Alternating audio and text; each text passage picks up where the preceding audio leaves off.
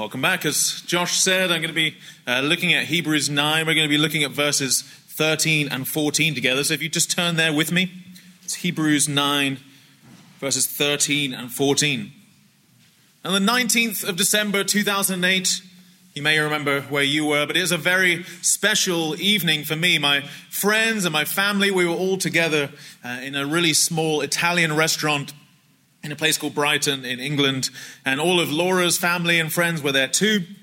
I was in nice jeans, my favorite shirt, I was relaxed, the food was great, and this evening came at the end of a really busy and tiring year.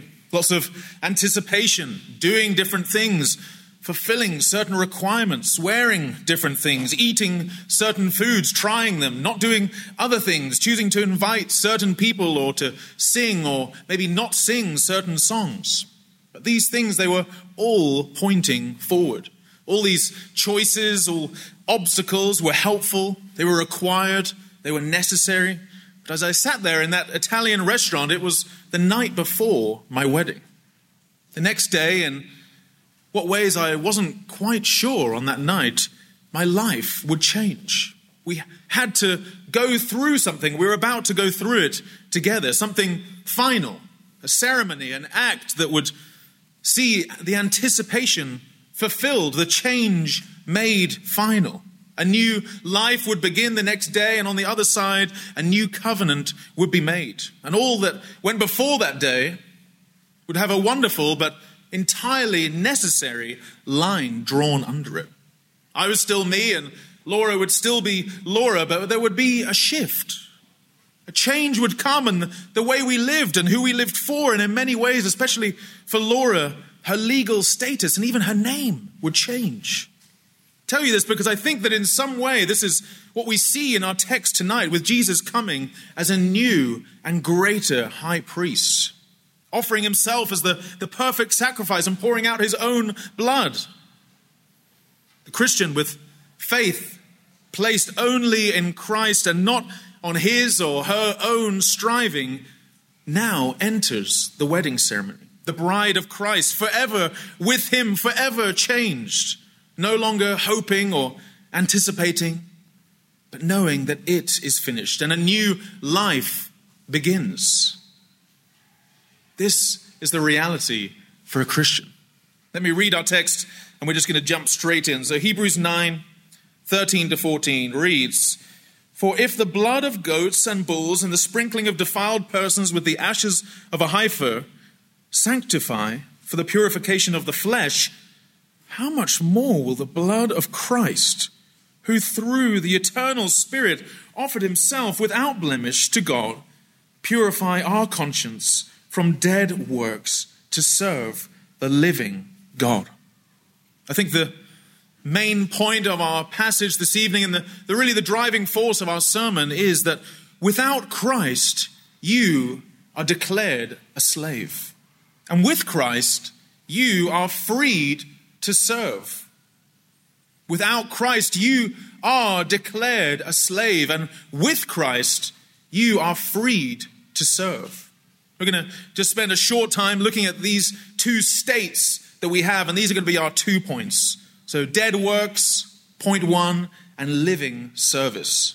Dead works and living service. So our passage really sits in an important and complex and really liberating but difficult book aimed at Jewish people who, for centuries, have been living under this system of sacrifice. And really, this is where our first point, dead works, begins. There are so many things that the Jews had to do under the old covenant. You probably read about them. We're talking blood offerings, non-blood offerings, sin offerings, guilt offerings, fellowship offerings, grain and drink offerings, bloody and messy and smelly and difficult and seemingly never-ending sacrifices. We read about bulls and goats. There are defiled persons even mentioned here that are outside the camp in quarantine. They've been sprinkled with a mixture of water and red cow ashes. Of course, a classic combination. But this is what God required at this time. These were not a final fix. And our author here, he's not dismissing them, but saying that they point forward They point forward to something greater. Under the law, because of sin, all the wrong things that people had done, the separation and rebellion against God, there has to be a price paid. There had to be a price paid then and now. Blood had to be poured out. For a time, in the Old Testament before Jesus, it was these wild, terrifying and regular sacrifices. They were what was required. I think we see glimpses of that kind of thing today as we look at how other religions work and operate. Even those who don't have religion striving to save yourself, working hard for your own salvation, your own satisfaction, to achieve it on your own terms and by your own means. Or maybe we're so close to sin that we really just stink and smell like rotten food or rotten flesh just fading away and dying. Friend, is this you? Does this describe your life and your striving and your working hard? Or just your utter enjoyment and dependence on sin? Are you just working hard to maybe try and please God in your day-to-day? If so, then you're in the same spot as your Muslim or your Hindu or Roman Catholic friend that is simply trusting in themselves and their own dead works. The author here, verse 13, is saying at this point, this is what God required. On the outside, sprinkling water and ash on somebody really did have a purifying effect on the flesh. On the outside, that the person was, at this point, ritually clean in obedience. But we're now being told that what is required has changed. It has been fulfilled. The bar was always high, of course, we know that. Read the book of Hebrews and you'll see the importance of priests and cleanliness, of washing feet and body parts and not eating certain things, and that every year more was required because it was never enough on its own. This former obedience and sacrifice had its time, but its time was done. It is finished. This book is written for most of you here. It's written for the Christian. It's written for the newly converted Jew, those following Jesus and trusting in him alone for their salvation, and not trusting in themselves or their dead works. They knew that Christ was enough, but they were struggling. Do you know this? Or are you working really hard for your own salvation? Let me ask you, is the blood of Jesus Christ enough for you? Is the blood of Jesus Christ enough for you? Think about your week. Think about your lowest moment. How about you at your very worst this week? Now think about the highs of this week. Think about when you were obedient and you had a thankful heart and you just rejoiced gleefully, gladfully in the Lord. Perhaps you've had neither of these. Perhaps it's just been a kind of week. I don't know how you arrive here tonight, but Christian, you bring nothing to the table. In his glory and in his joy, if you're a Christian here today, then when God looks at you, he sees Christ. We must not dare forget the cost of this, the weight and the mercy and love that is this righteousness. That's what you are now clothed in as Christ's perfect gift to you. But at that cost, again, the high priest in the Old Covenant, he did this once a year.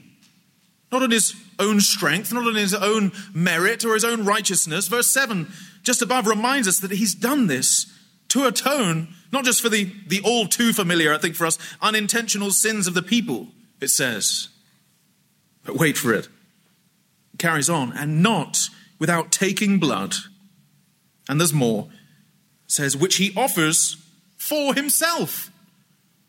He's doing this for himself as well. He needed the sacrifice for himself. This was his only job.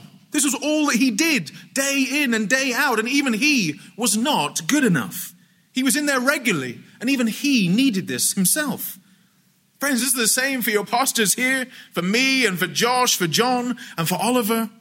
We are simply sinners saved by grace. Please do not kid yourself this evening that you don't need to be reminded of the gospel. The fact that you need to know that, yes, you are a sinner. Like we heard this morning, we must remember who we are. But that also, yes, Christ, the great high priest, verse 12 says, by means of his own blood, secured you an eternal sanctification. And then verse 14 reads, more than the bulls and the goats and the cattle, how much more will the blood of Christ, who through the eternal Spirit offered himself without blemish to God, purify our conscience from dead works to serve the living God. This is for each of us here in this room. This is for all of us. There is no one here, none at all, that is any different. You never graduate from this point. You never move past the gospel. I know that we all feel the temptation to strive and to try and achieve things on our own merit. This really just leads to our second point, living service. In verse 14, living service. I want to tell you about something really silly. And that recently I started a ping pong ladder in our office. The staff and the interns are just ranked vertically on a list. And to move up the ladder, you can only challenge someone 2 spots ahead of you. And you have to beat them by 11 points. And then you guys swap places. All of a sudden, those at the top are middle, and then those at the bottom become in the middle, and those quickly drop and change. Man, the noise and the fire, the near tears this ladder has produced this week, the last 2 weeks. Some are shaking their heads even now. It's incredible. Loud have been the cries of, look what I have done. Look at where I have got to. Look at where my name is on the ladder. Isn't that just the same for each of us every day? Preach. Maybe it's just me. Maybe I'm just bitter that I'm only halfway up the ladder. But I don't think this stuff is unusual. I think we truly love to point to the ladder and say, look what I've done. Look at the position I'm in. Look what I've achieved. We love rules. We love keeping rules. We love beating someone else. Grace is something that is difficult to handle and difficult to accept and difficult to understand. But there is none of us here, friends, that is above the gospel. Friends, your freedom has been purchased by the precious blood of Christ. Please, I'm begging you here tonight, don't think that, man, if only I could lead a growth group, or if only I could be a deacon, or if only I could be an elder, or maybe a missionary, or a focus worker, or preach now and again, or even a full-time evangelist, then I would have achieved something as a Christian. That I wouldn't struggle anymore with this sin or that pride or anything else. Friends, the book of Hebrews is really hitting at Christians and saying, remember the gospel. Don't turn away from Jesus. Those other priests couldn't, and neither can you. Christian, God wants your heart. He's now freed you from slavery so you can, as our verse says, serve the living God. He wants your heart. He wants your worship. That may mean going somewhere else, but for many of you, it may mean just staying right here. It's the posture and not the location of your heart that is important. Your position is secured because the sacrifice Jesus made is not just on the surface. It's not just ceremonial. It's not just for 12 months. He has changed your conscience. He has changed your heart. You are a new person. Nothing can change that. In our verse, we see that because of Jesus Christ, the system has passed away, bringing freedom and change in a way that the people of God had never experienced or couldn't even fully imagine. Hebrews shows us that Jesus is fully God and fully man, how he is superior to anything or any angel or any person or someone you could even imagine. How Jesus is a creator and sustainer of all things. He is God. He's the second person of the Trinity. Do you realize this means that what Jesus did and the new covenant he brings, the new promise from God, is better, is greater, is superior, whatever other word you want to use, to everything that has gone before. And all things find their completion and fulfillment in his leaving heaven and coming to earth. The former is finished. The shadows have gone. The light of the world has come. Why did he have to come? Why did he have to leave heaven? Why did Jesus, who is God, have to come to earth as a man and leave perfection? Come and lead a perfect life so that he could be our perfect, unblemished, as our verse says, sacrificial lamb, even pouring out his blood. Well, that's because, and our verse tells us again, he cleanses the conscience of that Christian, giving them a new heart. So, and it says right there, saved from acts that lead to death. And this now means they can serve, those that were dead can now serve the living God. If you don't know Jesus, then all of your acts lead to death. It's that simple. Everything you're doing leads to death if you don't know Jesus Christ. No matter how kind you are, no matter how good you are, no matter how good you are at reading or studying or working or whatever it is that you value, it does not matter what you do in this life if you do not know Christ and have not accepted the salvation he alone can offer. And friends, if you know this, then this is the same, and you must take this away. This is the same for the person you work next to. This is the person you sit next to every day. This is the person you sit across from at work. This is the boss that you don't really like. All of the people around us, going around us in this world, are in this position. We are all born in sin, caused by our rebellion against a perfect God that began in the garden with the first man, Adam. And this is a sin and level of dirt that you can't wash away. It's not just any kind of shower or even ritual or even any other blood sacrifice. This is a defilement. And this is really the best word, defilement, that can only be taken away by the sacrifice of Jesus Christ, something he himself is offering to you today. He's promised to save many sinners that call upon his name and accept that he alone is the only way to salvation. I have to stress, there is no other way you can be made right with God. Not you, not Muhammad, not a sacrifice, not a good deed, nothing. There is nothing else that can save you other than the blood of Jesus Christ.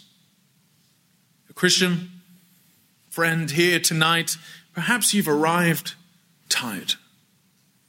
Perhaps you're weary from the road you've been walking or even running on. You've been striving in your own strength, trying to add in some way to what Christ has done. If I can just get to the prayer and fellowship night, God will love me just a little bit more. If I meet with just one more person for discipleship this week, if I just have one more conversation late at night at a cafe, then God will be so pleased. It'll be good and right that he saved me. Be more of a legitimate Christian if I can just do some of these things. Perhaps if I just stay single and devote my life to the Lord alone, only then, maybe then he'll be truly happy with me. Maybe I have to move somewhere really difficult. Then I'll be found truly committed to Christ. Friend, wherever you're at tonight, God is good. And he is merciful, and he has shown his love for us through sending Jesus Christ. He brings you rest and joy and satisfaction and freedom. I'm still so glad that you're here at this prayer and fellowship night. The freedom that you have been bought by the blood of Christ, press on in the faith and know that amazingly there is more to come. Christ has done this once and for all. It's finished. When I think back to my wedding day, there was a shift, a change. We were declared married the next day. From that moment on, nothing was the same. At that declaration by our pastor, we didn't just stop there, though. We celebrated. We left the church. We enjoyed our life and our union together, and we've lived our lives in this change since that day. Christian, what is not finished is the life ahead of you and the reality that waits for you in eternity. You've been saved for God's glory, and it's for Him that you must live. You need to live in the change and to recognize what Christ has done, and that nothing can change this. Are there sins that maybe set you apart from the people of God? Are there sins you need to confess? Friend, in your freedom, you no longer need to strive and strain to live a perfect life so that you can achieve your own salvation in some way, but equally, you're now not free to just do nothing. I think Luther's suggestion for us that we are to love God and sin boldly is helpful. It means that, yes, Christian, you know you will sin, but you also know that you are saved. You've been saved so that you are now free to worship God without an agenda. You can approach His throne humbly, boldly, confidently. Come to Him. You know your place is secure. And so accept this. Confess your sin and continue loving God. This is what you need to be doing with others also. Point others to God. Remind them that Christ's sacrifice on the cross is sufficient for their sins yesterday, today, and tomorrow.